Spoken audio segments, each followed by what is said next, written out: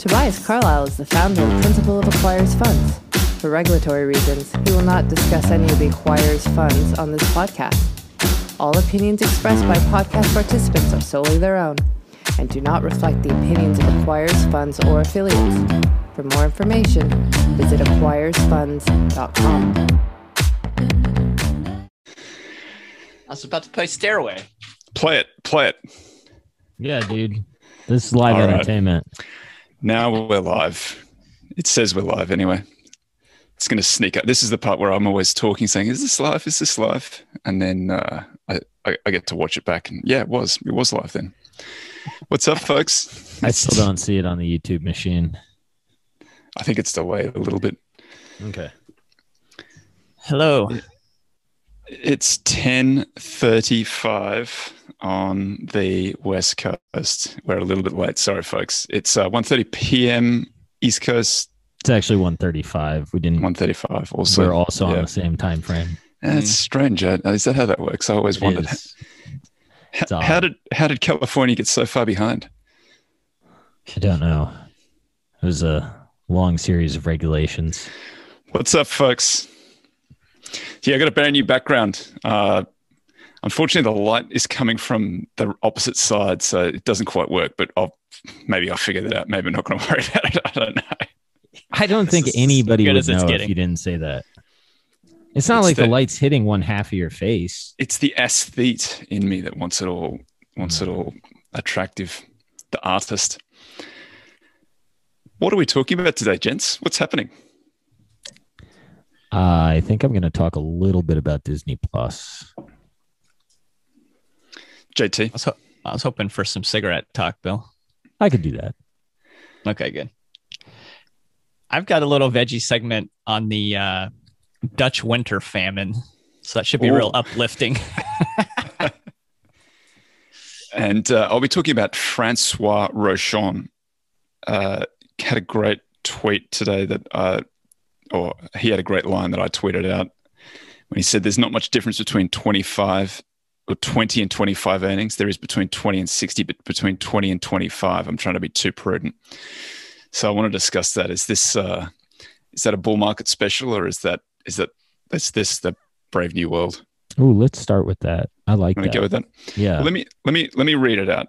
So I got so Francois Giverny. I love the name of that fund of that firm. There's not much difference between 20 and 25 times earnings. There is between 20 and 60, but between 20 and 25, I'm trying to be too prudent and miss the big picture. If you find a great company and it doubles its earnings every 5 years, valuation should be flexible. That's me paraphrasing, but that's what he said. Yeah, that makes sense to me because 20 to 20 or 25 to 20, you're giving up roughly like 20%. Right in the valuation bleed, and what if you're doubling your earnings? So you're up 100, down 20, to 80%. You're up 80 over 5 years? Like you're still doing pretty well. I mean, you're compounding north of 15%, but from 60 to 20, you're fucked, and that's a technical term. Well, here's the thing, right? It's not so much I got no problem with the mathematics of it. It's the likelihood of something doubling every 5 years. And in addition to that, it's this, we're talking about earnings, right? We're talking 20 or 25 times earnings. Out of that, you got some reinvestment and you've got some dividends. Like that's not 20, 25 times free cash flow. Yeah. Yeah. I think he would probably say that he's using earnings as a rough proxy. That dude knows his stuff. I don't think, I'm not going to go at him for not knowing his stuff. So I'm going to give him the benefit of the doubt and think he's maybe talking. I'm not disputing. I'm not saying you are. Yeah, I'm not saying you are. I'm just saying I think he would probably agree with your comment. Well, let me do a little inversion here. And what's the difference then? Like what you're really trying to do is protect against, compression of by not overpaying, right? Not paying 60 means that if there is compression in the earnings, and even if it was to grow a lot, you get multiple fade like that, like you're going to get hurt. So you don't want to overpay. All right. Well, what's the difference then between, like, why not 30 then instead of 25? Well, going back to 15 times, which is the long run normal for an average business, like that's a 50% fade. I don't see a big difference between 25 and 30 on the fade. So going the other direction, like what's the difference between 30 and 25? What do you mean? You're saying why not pay up to 30 then? If you're what you're worried about is fade, then the difference between 25 and 30 fading back to 15 is not really that big a deal. Well, I think that you can pay a lot if you're that confident that the earnings are going to grow over time. I mean, I do think this is where some of the growth guys on these smaller businesses, like small and rich, I still think can deliver you really good returns. But I do understand the base rates are not in your favor. But I think that these guys that are doing like really, really deep work would argue that you're right, the base rates aren't in your favor. And that's what we get paid to figure out is the difference between the base rate and the outlier. And like, that's why we make our money.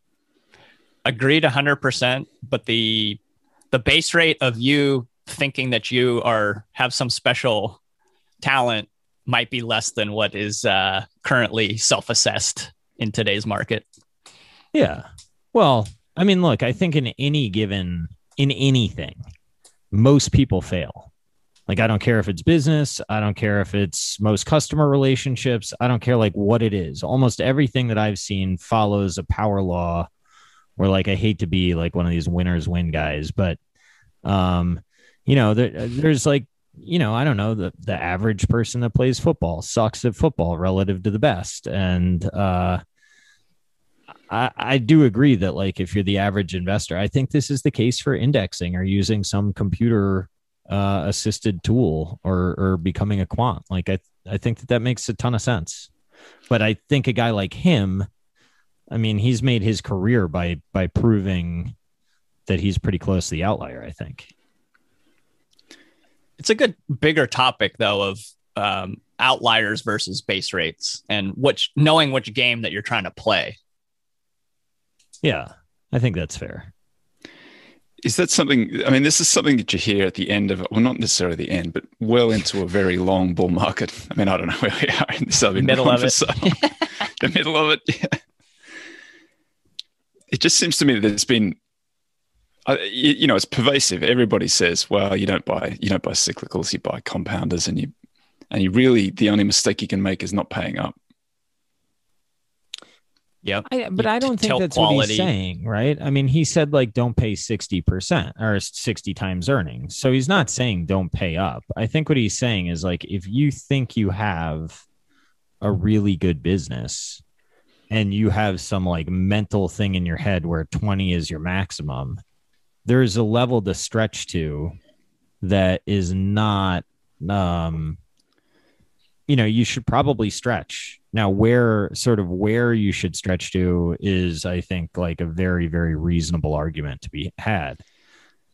Let's reframe the question. Do you think that having hard rules like I will never pay more than 20 times or 25 or 30 or whatever it is that your cutoff is helps you or hurts you in general? I think it depends what game you're playing. Toby, what do you think? Well, I mean, why not pay 60 times earnings? Well, it depends how big the earnings stream is, right? I mean, like that's sort of, if you go back to like when Buffett bought Coke, if you could foresee the growth and you actually thought you could see it, then I almost don't even view it as like, who gives a shit on current multiple of earnings? It's how big can your earnings base get? How much reinvestment do you need to get to that rate? How levered is your current balance sheet? How levered could it be? How much return could you get? And what are you paying as a grossed up number? Like, I wouldn't even view it on a multiple basis. I'd be like, I'm buying this for $4 billion. And I think it's going to return this much money over time. That's how I would think about it. I wouldn't even think about multiples, especially small. But if you're so confident that it's going to double every 5 years, So what's that? That's like a 15% underlying growth in the. Is that right? Oh, it's probably roughly around that kind of number. Yeah. Rule of right, 72 75 divided by 5. Yeah. Or 72 like divided by 5. 14, 14 or 15. If you're confident that it's going to do that, so that means in 5 years' times, it's on 30 times earnings. 5 years after that, it's on 15, right? So 10 years' time, you're going to have a company that's on 15 times earnings, which is the average. So you're saying that the fade is average to, like, that's right, isn't it? That's probably like a relatively appropriate price, right? It's not really discounted at 60 then. No, but it's the fair value. That's So a fair value. Anything under that is, and then you're getting that's getting no return, right? So you're getting no return at 60 times earnings if you fade to 15 multiple after 10 years. Yeah. Yep. Want a little bit more than no return, I think. Well, but I guess that, like, what is that's my bold statement today. I want more than no return for the next decade. It's a good one. That's the takeaway. Well, you're not going to be a central banker anytime soon. I mean, that's going to be tough to do in this market. That's genuinely tough to do. I think that sounds insane, but I look at the implied returns on the market at the moment are going to be, excluding the dividends, they're negative. To quite strong. Excluding the dividends, we're at like negative 0.7% plus 1.4 or 5% in dividends gets you to plus 0.7 to 0.8. But what are you assuming that things fade to? Yeah, the long run average at like 16 times, I think 16 times on a CAPE basis. I just don't know that I can get down with that argument because, like, I don't even Google growing at 3% a year. Like, let's assume that everybody's growing top line at 3%, which is not an accurate assumption. That's like, say that's inflation. Yeah. GDP. Well, like, yeah, GDP. I mean, this is how I'm framing this is really stupid, but not like all businesses aren't going to trade at the average. This is actually something that I'd love to talk to Nigrin about because they fade their exit multiple to a market average. And it just doesn't make any sense to me because, like, if you think of, let's think of real estate for a second. And then it's like, okay, well, you're paying, a 3 cap in for Chicago, like Class A real estate, but isn't it just going to fade to the average? It's like, no, it's Chicago Class A real estate. You got to fade it to the average of the comp set that you're comparing it to.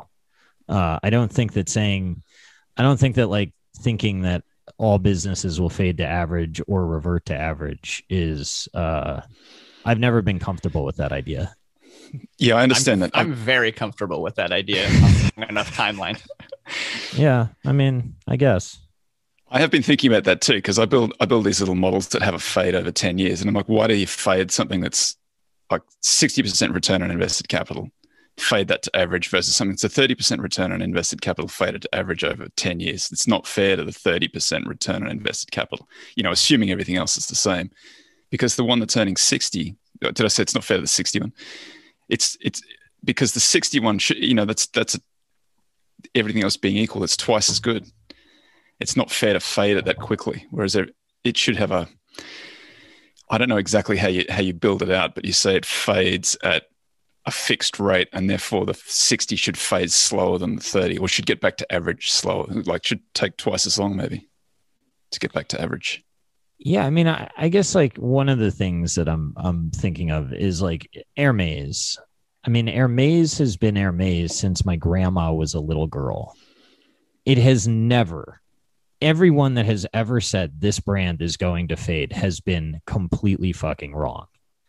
So, is that the outlier? Yes. But like Ferrari too, I think that you can look at what that brand has done. Disney has gone through some really bad spouts. So, maybe media assets are slightly less durable. Maybe luxury is just this version of CPG and maybe luxury is all of a sudden going to get hammered. I don't know. But what I do know is like, I just don't think Hermes is an 18 times business. It's very, very hard for me to get my head around why that would be a valid assumption under any type of like reasonable circumstance that's actually foreseeable other than, well, it must happen. But like, that's not really valid to me. It's fashion, right? It's hard. There's for every Hermes, there's dozens of others that have like completely disappeared or ruined their brand. But that's the point. There's only one. So that's not an average business. Yes, I agree. Michael Kors and Hermes are like way different. Michael Kors, Polo, Coach, all that shit's the same. Hermes is different. So like those should trade at a multiple that is what that multiple is. Hermes is a completely different animal. Why? Because it is. Because they treat that brand with the respect that it needs, because they control distribution, because it's not a mass market thing that's got, 10,000 stores all over Michigan Avenue and they can't wait to expand because they restrict the supply. Like you wait until I get a CEO who comes in and says, you know what we need to do? We need masstige because we're being left behind by all these other guys who are selling. Okay, well, then you sell. Then you sell. Then you don't even fucking wait for the fade. You just sell. But for a period of time, they're going to make a lot of money. No, you sell. You're out. It's a fundamental strategy shift that makes no sense. I wouldn't sit around and wait for the numbers to prove that at all. I think then you get waxed. Like that's I think the game that I mean that's the game I play. I don't know what other people do. If I don't agree with the strategy, it's why I sold Comcast. I don't agree with their strategy in their media assets at all, and I don't know how to handicap how much money they're going to burn. Brian Roberts is a great CEO. I hope the people that are long it make a lot of money. I know the stock's cheap relative to other cable assets. I don't agree with their strategy, so I'm out. And like that's how I invest. So your topic is going to be Disney, so I'm just going to front run it a little bit. But there was I missed the name of it. There was a guy talking today on one of the networks about they have an ETF that gets rid of the companies that they think are going to be. So I guess they're giving you the index, but they're taking out of that index the stuff that they don't think deserves to be in the index. And one of the companies that they took out was Disney. For what? What index? They have, so say it's the S&P 500, but then you got to take out certain names that they think are going to be, I think they were talking about technological obsolescence. I think that was kind of their idea. That's called the They NASDAQ. think Disney is going to be technologically obsolete? Dude, I was surprised. I was They're like, out of their minds. Well, if anything, like Disney's trying to make the leap, right? Or Disney's made the leap. Like Disney's probably a bigger threat to those people are crazy. To Netflix, but they're free to sell whatever product they want. They're wrong. What? How would you discern what is technologically obsolescent or at risk there? I mean, I wish I'd been paying a little more attention. But the there was some stuff in there like Visa, hit the road Visa. I mean, here's some things that like I would be really uncomfortable with. I don't like the idea of shitty brands thinking they're going to become luxury. Restoration Hardware is probably the only one that I've seen any evidence of being able to pull it off. But like when Volkswagen tried to go up market with the Phaeton or whatever, that was garbage. If anybody thinks that Coach can actually become like a real luxury brand, their leather goods are fine. But like they diluted their brand with all those damn sea bags and stuff. And like once you do that and it's that visual, I just don't think, I guess Gucci kind of came back, but they never like really sold out. One that may be in the process that somebody's been hitting me up about is Harley Davidson. That may be worth looking at. And the person that's been hitting me up, like pretty much bottom tick that. So shout out to you. But, I don't know. I don't like brands turning around. But luxury that's remaining luxury and executing, I can get comfortable with that. I found some of the other names that they're kicking out. I don't know if I can tell what is. I don't know what the underlying pattern is here, but they've kicked out Walmart, Disney, Berkshire, Exxon, Chevron, Bank of America, Wells Fargo, Verizon, AT&T. So anything that hasn't been doing very well lately. Yeah, it feels a little bit that way, doesn't it? Yeah. Oh, okay. I mean, look, it's just a momentum kicking up. Yeah, that's just a momentum bad overlay momentum. Guy. Maybe that's what it is. I mean, there's one comment that says, I think it's harder than it seems. I mean, I guess that the thing that I don't like about the comment of it's harder than it seems is I don't understand why anyone should think that anything in the market is going to be easy. like if you are trying to make money in the stock market, it's going to be really, really hard. Otherwise, just index. And then like you don't have to worry about it. But like buying value stocks is not easy. Like there's nothing easy about underperforming year after year after year, waiting for some cyclical to re-rate and hoping that you sell it and go find another. In the same way that there's nothing easy about playing a game where you're paying up and waiting for asset quality to change. Like all of these games are really, really hard. The question is, what risk are you comfortable living with and what can you execute, in my opinion? I think where value has a little bit of an edge in that argument is historically the odds are better on your side. Yeah, I saw somebody said the other day that some firm said that the last century was the century of value. And so this century is the century of growth or momentum. Yeah. Okay. And what's the end decade on that data set of centuries? 1920. Yeah, we got 2 centuries worth of data. Not enough ends. Not enough ends. I think the really tough thing is like some of these, you know, like I'm talking about luxury. Well, it's really easy. I think CPG is what I keep coming back to. But back in the day, you know, look at what happened to Buffett on Kraft Heinz, right? It was like monitoring when the shift happens and how the shift happens. I mean, I think that's really, really, you know, tough. And if you're paying a rich multiple and the shift happens, you're going to take a write down on that asset. You don't run a portfolio of N=1 assets. And a lot of the big money and a lot of the guys that I really respect have been made holding the assets for really long times, even when they've been rich. And that's the thing that's really hard for me to get my head around, right? Because Ben Graham, the god of value investing, made most of his money in Geico. So how do you square that circle? What's the similarities between IBM and Kraft Heinz, which are both sort of notable Buffett missteps? No growth, lack of growth. I don't know that much about I don't know that much about IBM. I think Kraft was just like, I think they levered up to buy a set of assets at the wrong time. Like sometimes you just do deals and stuff doesn't work out. Like I don't know that's just kind of life. He comes from a world where, you know, you had that 3 channels or 2 channels and you had the supermarket end cap, and basically you could dominate by shoving advertising down the tube, and then you could spend enough money to kind of control the grocery aisle. And yeah, that was the way that you exercised your pricing power. Yeah, I mean, I think the grain of truth or what opened the door for Kraft Heinz failure, and this is not scientific, so don't assume it's right, but is when we went through the Great Recession, people really got comfortable with private label brands.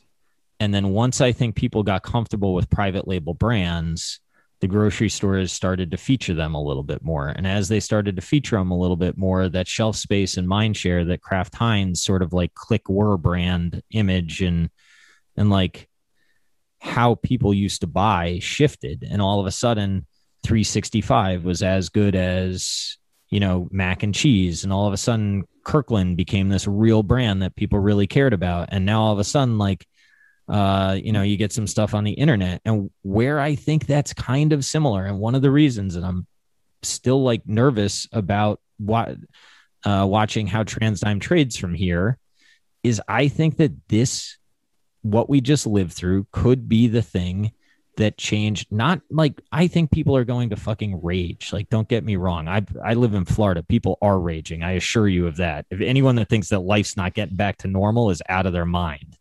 But I do think that business travel may seriously be impaired, because I do think a lot of companies have figured out we can cut a lot of costs and not lose that much. And that's not to say that people aren't going to get on airplanes anymore, right? There's nuance in this discussion. But little changes in utilization can have big impacts, especially on high operational leverage businesses like airlines and hotels. And and TransDigm's better. They have a lot of variable costs, but yeah, they got a big debt stack. And, you know, I don't know. It's just, those are kind of that's what I wonder 10 years forward if we look back and we say, boy, travel really was kind of like the, that was kind of the kink in travel's armor that private label was to CPG. Maybe not. I mean, I don't know. I'm going to get on a plane, but I'm always astonished at how small the airlines are relative to, I don't know exactly where these are. The last time I looked at the numbers, the airlines were like $30 billion market caps, I think. And you got Google out there at 1.7 trillion. Like Google could buy an airline just to fly its people around. It could, but it would deteriorate the business. It wouldn't be great for the business, but it'd be, it's just like they probably earn enough in a quarter to buy an airline outright. They just use that for Google employees. Yeah, as they should. I mean, in the future, we're all going to be either Facebook, Amazon, Google, like employees like that. And that's going to be our tribe. We're going to go to war as, Amazon. Blue paint smeared on your face. That's it. The logo. Except we're all going to end up working for Facebook because they're going to own all of the actual underlying. Just some of us will be on different teams. We'll have the WhatsApp team, the Instagram team. All the olds will be crippling around there with their Facebook paint on. Buying Viagra. You'll be on the internet. You'll never leave the ecosystem of like Google owns a whole lot of servers. Like you just never leave the Google ecosystem. Yeah, it'd be like internet fiefdoms that you're a part of. Yeah, Apple too. Jeez. The young kids will be all Discorded out. That's Snapchat. And I'll still be trying to figure out what this color is that's attacking me. Spacking their NFTs. That's a bleak Spacking future. an NFT is kind of sexy. I like that. Let's move on. Let's do another topic. Well, I was just going to talk about Disney, and I can talk about cigarettes real quick too. But I was watching Disney, and I it's just amazing to me what Disney Plus is doing for that franchise. And the thought that I sort of had was, the WandaVision show, I didn't personally care for, but the numbers you can't really lie with or argue with. And then when I was watching Falcon and Winter Soldier, I mean, they're going to get like 6 hours of content out of something that would probably be a 2.5 hour, maybe 3 hour movie.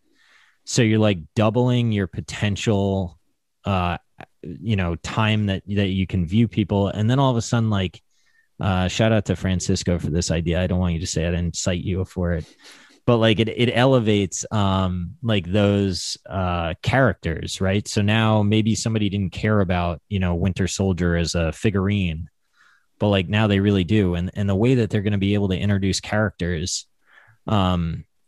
it's just, it's wild to watch and to think about. And I guess like when I saw the Disney Plus announcement, like I knew it was big, but now like actually seeing how big it was is wild. And it's really cool to see how those assets are going to be able to be flexed. And I guess that where I think it's relatable, or why I think it's maybe an important lesson is like when I listen to Ron Barron talk about Vail, the way that he saw that investment and the way that he thought through like the location of the assets and what they might be able to do with hotels and how they might be able to invest. Like, I think that's the key for figuring out like where growth can go and then updating priors. Right. And thinking through like, okay, well, how does this change how I'm going to think about this, and this? It's a fascinating game to play. I don't know that you can do it with precision, but it's been interesting to watch. I talked to Sanjay on the other pod about it a little bit with Shopify, right? Like, how do you think through holding something like that? And I think what people do, not necessarily him or WCM, but just generally, is some people that I respect have told me that they try to think 5 years out, how could this double, right? Earnings. And they keep asking that question. And they try to focus on that. And then once they can't answer that, then maybe it's a sell. But as long as they see a path, they hold. It's kind of an interesting thought. I don't know what to do with it. You're all along. I like the approach. I like the idea. I love Shopify if valuation was no obstacle. I think Shopify is my favorite.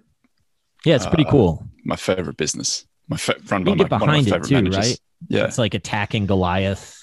It's got everything. It's distributed. So it's not like you can hate, if you have a bad experience, it's unlikely that you blame Shopify. You blame, as opposed to Amazon, like you get some scammy item from Amazon, which happens more and more frequently. Now I'm a little bit suspicious of the stuff that's on Amazon. That doesn't happen with Shopify. Dude, you know what's wild about that is I don't even trust Amazon reviews, and I still go to Amazon to order. It's very convenient. Yeah, so what actually matters, right? It's convenience. It's not actually trust. Yeah, but then we bought saving a little. time. We bought a trike for my 3-year-old, and because he likes the trike that the older kids have got, and it turned out it was. We thought we were buying the name brand thing, and it turns out we were buying a knockoff, and it fell apart like pretty quickly because he thrashes it pretty hard. So we had to go back in, and this time I was much more careful to make sure I'm getting because even in the description they said it was this car, and then I realized it was not. It was a cheaper knockoff. Inspired by this guy. Yeah, inspired by clever. I don't know how, but I didn't even think about the fact there'd be something that would be identical. That would be a knockoff in there, and it's clearly nowhere near as good. So where'd you buy your next? Walmart. We just bought a bike from Walmart. Obsolete. Sorry, canceled. Yeah. Yeah, that's bizarre. It's got to be a momentum run.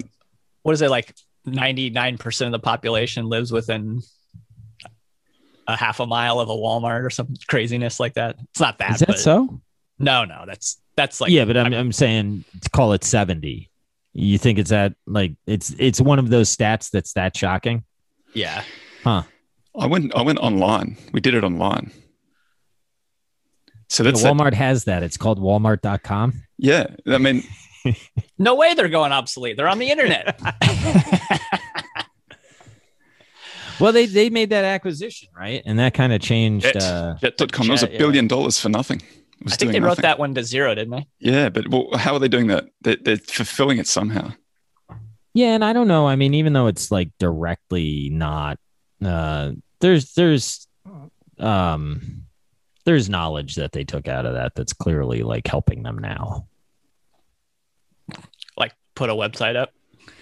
No, I mean it's like QVC, it's like QVC and Zulily, right? Zulily, I don't think is this asset that they thought they would get, and clearly the acquisition has had problems, but there's a lot of retargeting ad tech that they got out of it, and I do think that there's some cultural stuff that Zulily probably helps them with. I don't know what. I don't know if they should sell it or not. I don't know what the hell they should do. Greg Maffei. Hopefully he knows. Yeah, that's the bet. That is the bet. Is that he's smart? Given that the cigarette stocks have taken a whack, what's going on there? I guess that the Biden administration is considering lowering the amount of nicotine the smoking in age. Cigarettes. yeah, that's right. Lowering the nicotine percentage per stick. Isn't that good for them? Doesn't it mean you got to buy more? Dude, that's what I thought. Somebody said that there's some study out there that says that after you reduce the amount of nicotine in cigarettes, smoking, I've seen a couple things. One, I've seen that smoking amount remains unchanged. Some people have said that it goes to a lower adoption cycle or something like that. Less addictive. All I can tell you is I think finance, I love y'all, whoever's listening, but sometimes I think that people nerd out way too much and don't know people that are addicted to shit. And my sense is that if people knew how much people fiend for nicotine, they'd probably throw away the studies and just watch how people huff cigs. I'm with you, Toby. I think pack sales are going up. And if pack sales aren't going up, I think those nicotine pouches are going to go up. Isn't that why they put nicotine in it to begin with? Yeah, I mean, I think that's why it works. They don't have to put it in there, do they? Well, okay. Just watch a light beer drinker, right? People that, in my experience, that are heavy drinkers, if you watch them drink light beer, they don't get less drunk. They just drink a lot more beer. Yeah. So Like, 12 pack. they instead just of like crushed 12 of them instead of 4. So maybe that's not right. But the other comment that I thought was pretty smart is they were like, oh, there's going to be a run on full nicotine cartons in the next, Ooh, you know, give me the year hard and a half. stuff. Yeah. What about So- in the vaping? Can you get different levels of? You must be able to get different levels of nicotine in vapes. My vape knowledge is lower than it probably could be. I think one of the things that's going to be interesting to watch is Juul was, the subject of all that regulatory stuff back in the day. And by back in the day, I mean within a couple years. But During then the they last just- presidency, Yeah. which But then feels like 1,000 years ago at this point. Yes, it does. But then they just had this PMTA process that like required a lot of money to get through, which basically you had to certify that you knew that your products weren't getting sold to children. And the irony in that is many of these smaller producers didn't have the money to get through the PMTA process. So Regulatory lock-in. capture, baby. There we go. yeah. So to me, like, I understand why people want to say like, oh, this is going to hurt the cigarette companies and stuff, but I just haven't ever seen anything that does. I just Nothing hurts cigarette companies. I just don't believe it. The only thing that hurts them is people dying. And that hasn't even stopped the cash flows. It's crazy that there have been studies out since the 60s saying these things kill you. People are like, well, probably not me. Base rates don't apply to me. Yeah. Or people, I mean, I don't know, like people like drugs. Yeah, it kills you at the end of your life, not at the beginning. So, don't worry about it until you get to the end. You're just cutting off the crappy years. I don't actually think that's how it works. You're pulling forward the crappy years. You're cutting off the good years. That's right. That's you real do you. talk. No, that's real. Don't demonetize us, YouTube. Oh, we're probably Where are gone you? for this one. There's a Yeah, $1.38 out the sure. window. Is it $1.38 now? That's been a lot of hard work to get to that. Nah, it's probably a bit higher than that at this point. I don't know. That's fair. All right. Since we're in negative deaths and everything, should we do some veggies on the Dutch winter famine? Yes. Sure. Give the people All what right. they want. Yeah. All right. So let's transport ourselves back towards the end of World War II. And, food supplies are really scarce in the Netherlands. And it's currently most of it is being occupied by Germany. And the Dutch government that existed at that time organized a railway strike that pissed the Germans off because they couldn't like move their stuff around inside of Germany because they were occupying it, or inside of the Netherlands because they were occupying it. And the Germans put up a food embargo, and it was really hard also for the Allied to get supplies and food to the Dutch because all the ports were all bombed out. And the place was just in shambles. So food stocks rapidly declined for about 4.5 million people who were living there. And adult rations in Amsterdam dropped to below 1,000 calories per day in November of 1944. And then in below 580 calories per day in February of 1945. So I don't know if you guys have you guys done much like kind of playing around with fasting at all ever? Yeah. But that's very, very little. But not probably in a for like months on end at a no. well below No, basal no. metabolic rate. No. Nothing like I think that. if you look at my body, you'd know I don't fast. That was a rhetorical question. Fair. So anyway, like it's obviously pretty rough, right? And people also happening at that same time, like gas and electricity were and heat were all shut off with this in the middle of the war. So they had like young people who were relatively healthy would walk 10 to 20 kilometers out into the farm to trade their valuables for food and, bring it back and try to feed the family. People resorted to actually eating like tulip bulbs and like beets and just like anything that they could gnaw on. And they started burning all their furniture to stay warm. It's pretty bleak. About 18,000 roughly people died directly from the famine, and probably many more from health related things. So all of this is very bleak and grave, right? But it did produce some interesting data, if you will, in sort of a scientific experiment, because you took a developed, relatively advanced nation and you basically like cut the food off for a period of time. So it gave us all kinds of a really interesting control group, basically, that we'd never really had before. So children of women who were exposed to the famine, and especially if you were in the third trimester during that winter, created these incredible long run problems. So what you ended up, the kids who were born from during that time are much more susceptible to diabetes, cardiovascular disease, schizophrenia. And they looked at it, and actually, it looks like possibly this PIM3 gene was like downregulated during that time period. And what ended up happening was then it slowed their metabolism down. So like their bodies will store every calorie that it can get its hands on because of, the lean conditions of this very, very important time period when they sort of like the printing was happening, within the body. And it lasted not only through their lives, and obviously those kids were smaller than average, the ones who came out of that cohort. But what's interesting is that their kids were also smaller than average. So when you look at, environment can silence or boost DNA, right? And the study of that long run control of DNA is called epigenetics.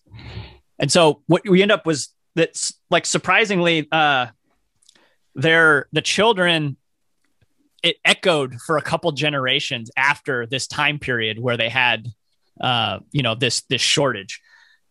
Another interesting thing was they discovered that, that actually like there was a connection between wheat and celiac disease. So you had all these kids in like a ward for a hospital that had celiac.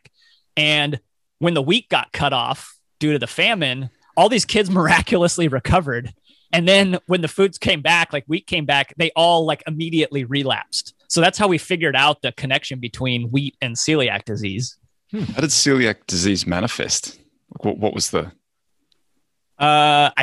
I think it looks a IBS lot like something like IBS. that. Yeah. So interestingly enough, like Audrey Hepburn was actually a child during that time period in the Netherlands. And even though she was obviously very wealthy, she had really poor health, through the later half of her, part of her life, where she had like anemia and respiratory illnesses and was just generally kind of unhealthy and couldn't really fix it. So that's sort of like some interesting background there of like, wow, we have this control group. Where I try to tie this back into finance and investing would be, I think, and part of it actually is like reading some of these vignettes in William Green's new book about these different investors. But I think the time period of when you were printed on by, what was happening has a huge impact, and maybe even reverberates, through your family, potentially, like culturally, like sort of an epigenetics of culture, within a family. So I think about, for me personally, when I was really young, I had a great grandmother who was a really big influence on me. And she was in her late 20s and early 30s during the Great Depression. And so I think that kind of being frugal and, I'm going to say miserly for lack of a better term, but like, I feel that, like, I like saving. I like, I get psychic benefit actually from depriving myself of things often. So, and I think some of it's related to that mentality, like a depression-era mentality that sort of imprinted upon me epigenetically in a way. And I try to put it on my kids as well.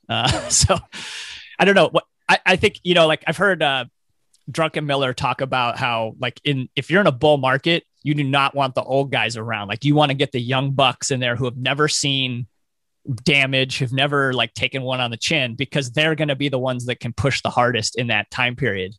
So I don't know, just food. Well, during the time period, it is, I think. I don't know. Until the end of it. Yeah. I mean, wasn't that the thing that's literally the thing that got him in trouble, wasn't it? He got two guys in right at the very top They tore up $1 billion or so.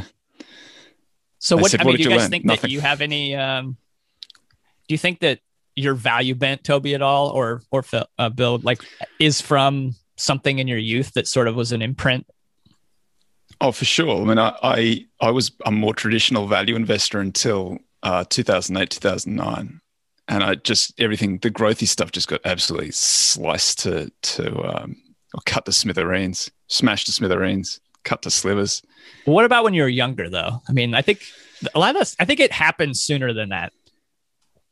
Yeah, I don't know, because it's not like there was no investing in my family. It wasn't like it was a thing. My grandparents were similarly a Great Depression and just never trusted the stock market. When my grandfather retired, he put all of his money in cash because cash was yielding like 16% at the time, but he never moved out of cash through his entire life and just gave me a few lectures on the dangers of the stock market.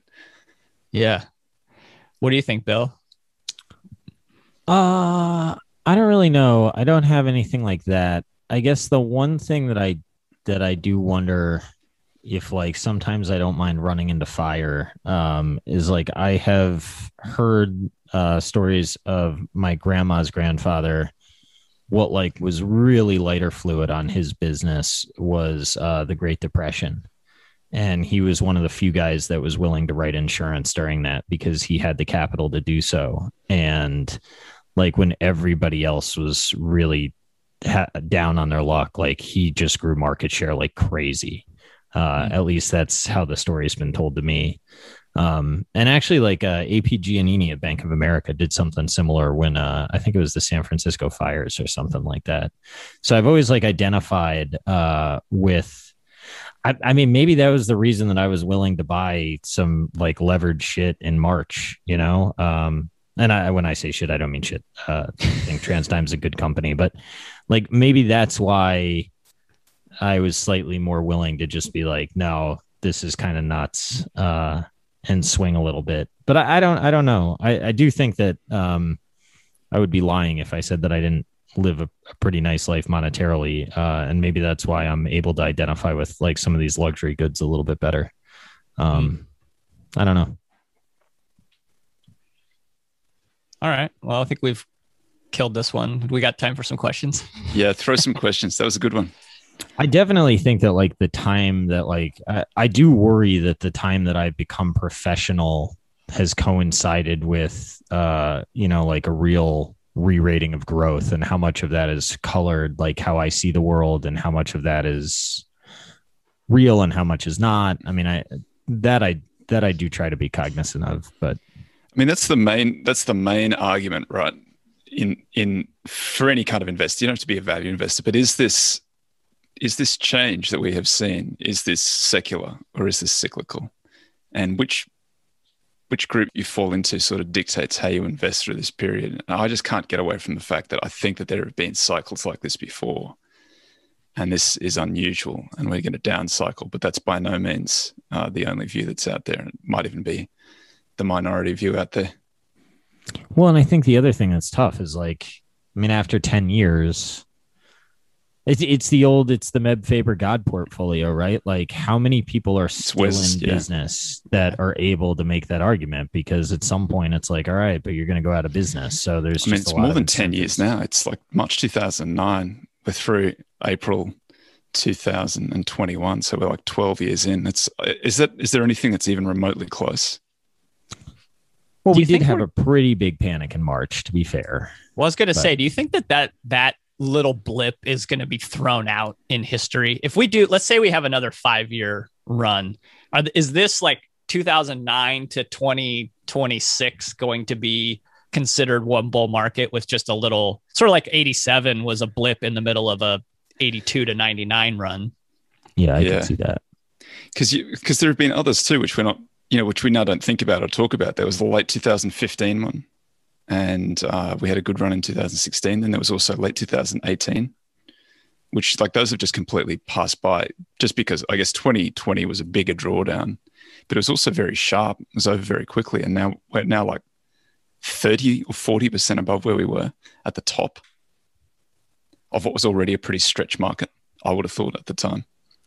I guess that the one thing that I really have been thinking about and need to think a lot more about is like we all sit around and look at stock prices all day or not. I shouldn't say, yeah, I shouldn't frame it that way, but the discussions that we have are about stock prices and dislocations within the stock market.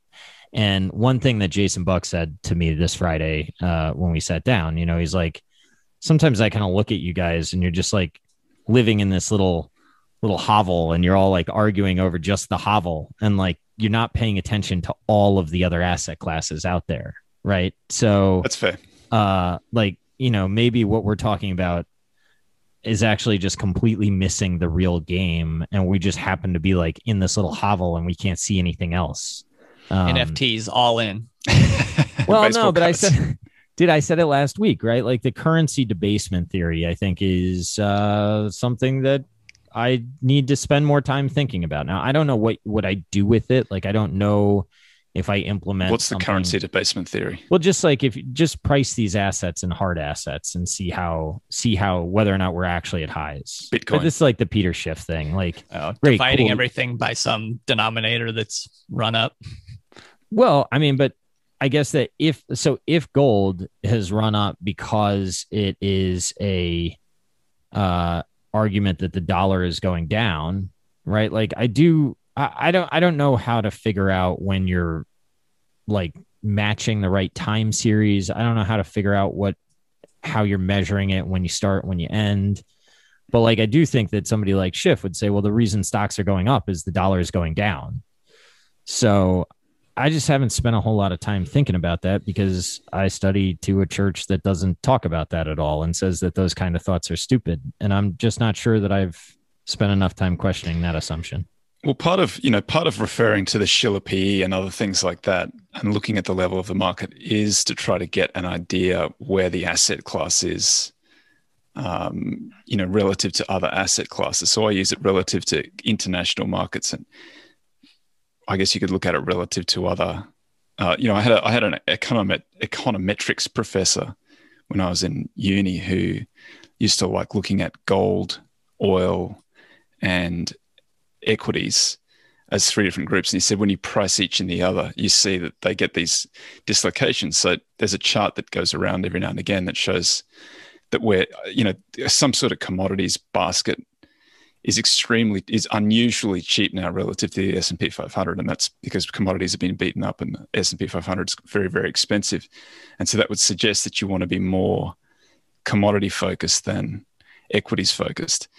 But then is that on like current earnings? Because commodities have exploded higher. That would be the thing that would terrify me about that. I haven't seen it for a little while. I haven't seen it for a few months, but it was something that went around quite a lot, and it's always criticized in the same way that the Schiller PE is always criticized. Like, and I think the criticisms of the Schiller PE are legitimate. Like, it's really only been around since 1996. Basically, hasn't worked since 1996. So I think that's a fair. So it hasn't worked since it's been around. I like it. Well, it's like you look at when the market diverges from the long run average. It's 1996, and it just hasn't touched it since then. So is it useless? I don't know, but I kind of like the theory of it, that you take an inflation-adjusted average of 10 years of earnings. It's better than a single-year PE, which can be, you get a 2008 type scenario where the banks wipe out all the earnings. And then you look at the single-year PE. The single-year PE is sort of like a contrarian indicator. When it's high, it's actually probably a pretty good time to buy. When it's low, that's because earnings are very high. Yeah, you actually perversely want to buy like cyclicals in the market when the single year PE is like screamingly high. Or you want to use a different metric. You want to use assets, replacement assets. That kind of like Tobin's Q would be a better metric than price to sales earnings. even. Yeah. Even some Ken Fisher stuff right here. that name is cursed. I know, it's such a shame because he did write some good stuff, but what's tough about him for me is like a lot of how I learned markets was through like, there's this Forbes book about him, 25 years of a market guru. And like, I really enjoyed that book and I really enjoyed a lot of what he wrote.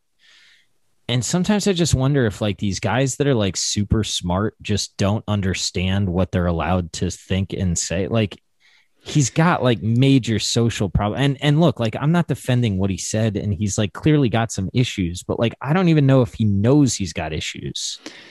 Yeah. Like William Green's book touched on it. Like some investors, they got like this touch of like they just don't even understand that it's not right to think. Yeah, and that's that doesn't make it right. It doesn't make it okay to go out and say it, but it's just like hard for me because he did frame so much of how I think about things, and to just like not even be able to speak his name doesn't feel right. To separate the message from the messenger too. Low, that's right. Yeah, low self-awareness or low interpersonal, low EQ. No EQ. Yeah, that's crazy to build like a multi-billion-dollar business and have that low of EQ though. Like that's crazy. Only in finance can you do that. Yeah, well, through books. No, that's not true. I think you can do that in tech too. Oh yeah, it might be an asset in tech too. That's true. In some ways, you need to be able to hack the whatever like little limbic system drive that you're trying to target, but then not care at all about the consequences.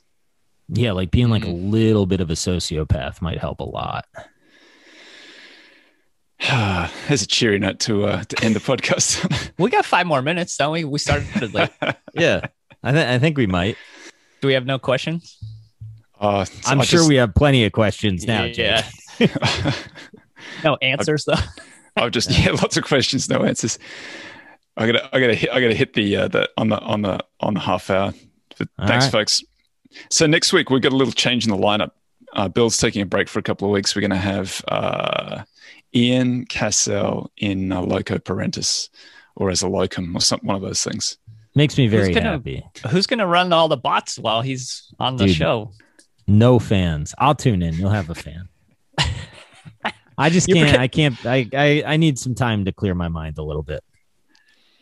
Happy 420, everybody. Yeah, happy holiday. Ciao. Shout out to this.